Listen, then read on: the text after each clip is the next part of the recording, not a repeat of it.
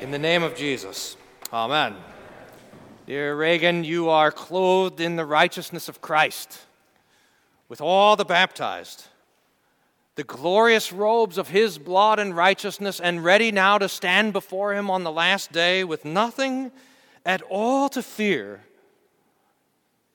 I know that's scary, the idea of being judged, and for you, for all of us, because we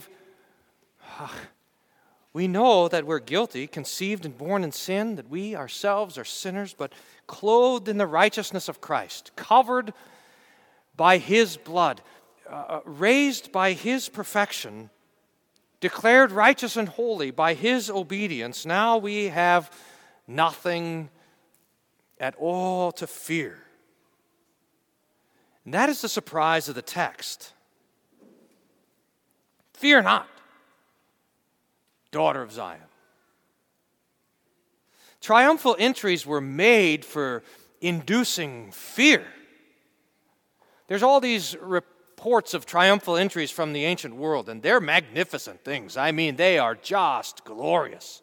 The one that I always remember is the triumphal entry of Alexander the Great into Babylon, this great city. And the parade was miles long. There was the army together with the captured soldiers and the prisoners of war, and then more of the infantrymen, all in their regalia, shields and polished and swords sharpening, marching in order. And then the mounted troops with their spears, and then on his chariot, plated in gold, Alexander the Great himself, surrounded by leopards and lions in cages. Crazy stuff.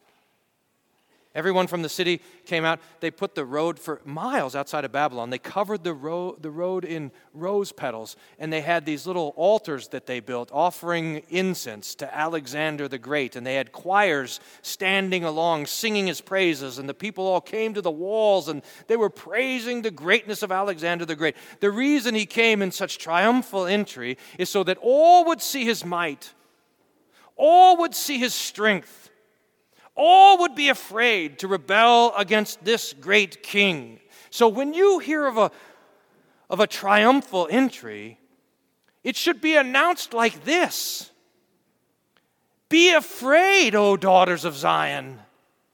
Look, your king comes to you in power and might. But that is not how this triumphal entry is preached and promised and given to us.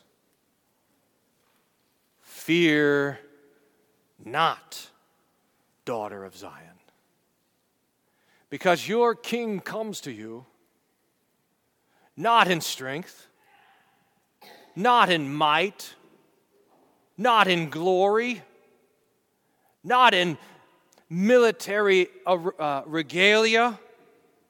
He comes not carrying a spear or a sword or any weapons of war. He comes lowly, in peace, riding not a war horse, or if it was me, I think I would have ridden an elephant. Nothing of the sort. He comes riding a colt, a foal of a donkey. This is how Jesus comes.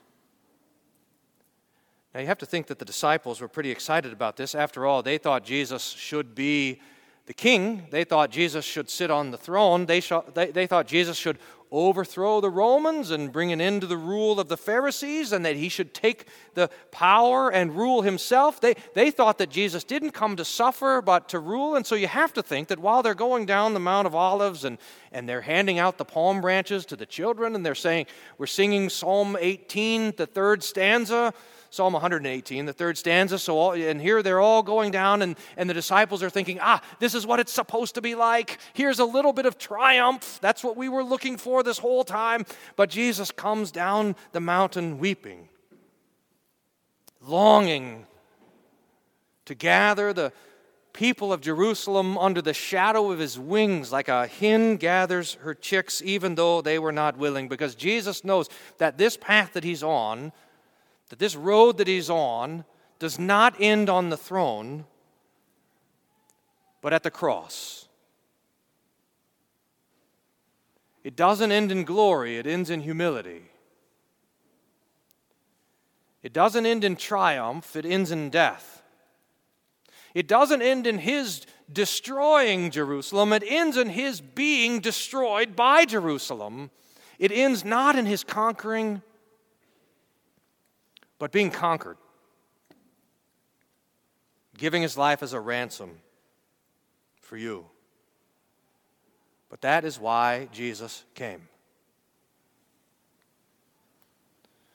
So that you would not be afraid of God. It is appointed to us, to all, once to die and then to be judged. We will all stand before the judgment seat of God one day to give an account for all that we've done, for all that we've failed to do, for every word that we've spoken. We will all stand before there. And this is a frightful thing because all of us have broken God's law. All of us deserve his wrath and eternal punishment, but all of us have been died for by Jesus and rescued by his work of suffering and death. So when we hear of this account of Jesus riding in humility and lowliness into Jerusalem, we rejoice because he was riding there for you. And he still does. I mean, there's a reason that we sing this song every Sunday. Hosanna, Hosanna, blessed is he who comes in the name of the Lord, because Jesus still comes. He doesn't ride a donkey. He, I suppose, has an even humbler tool that he uses. He rides on the bread and the wine, and he brings us his body and blood, still lowly, still in peace, still so that he might bless us and redeem us and rescue us. He still comes to save.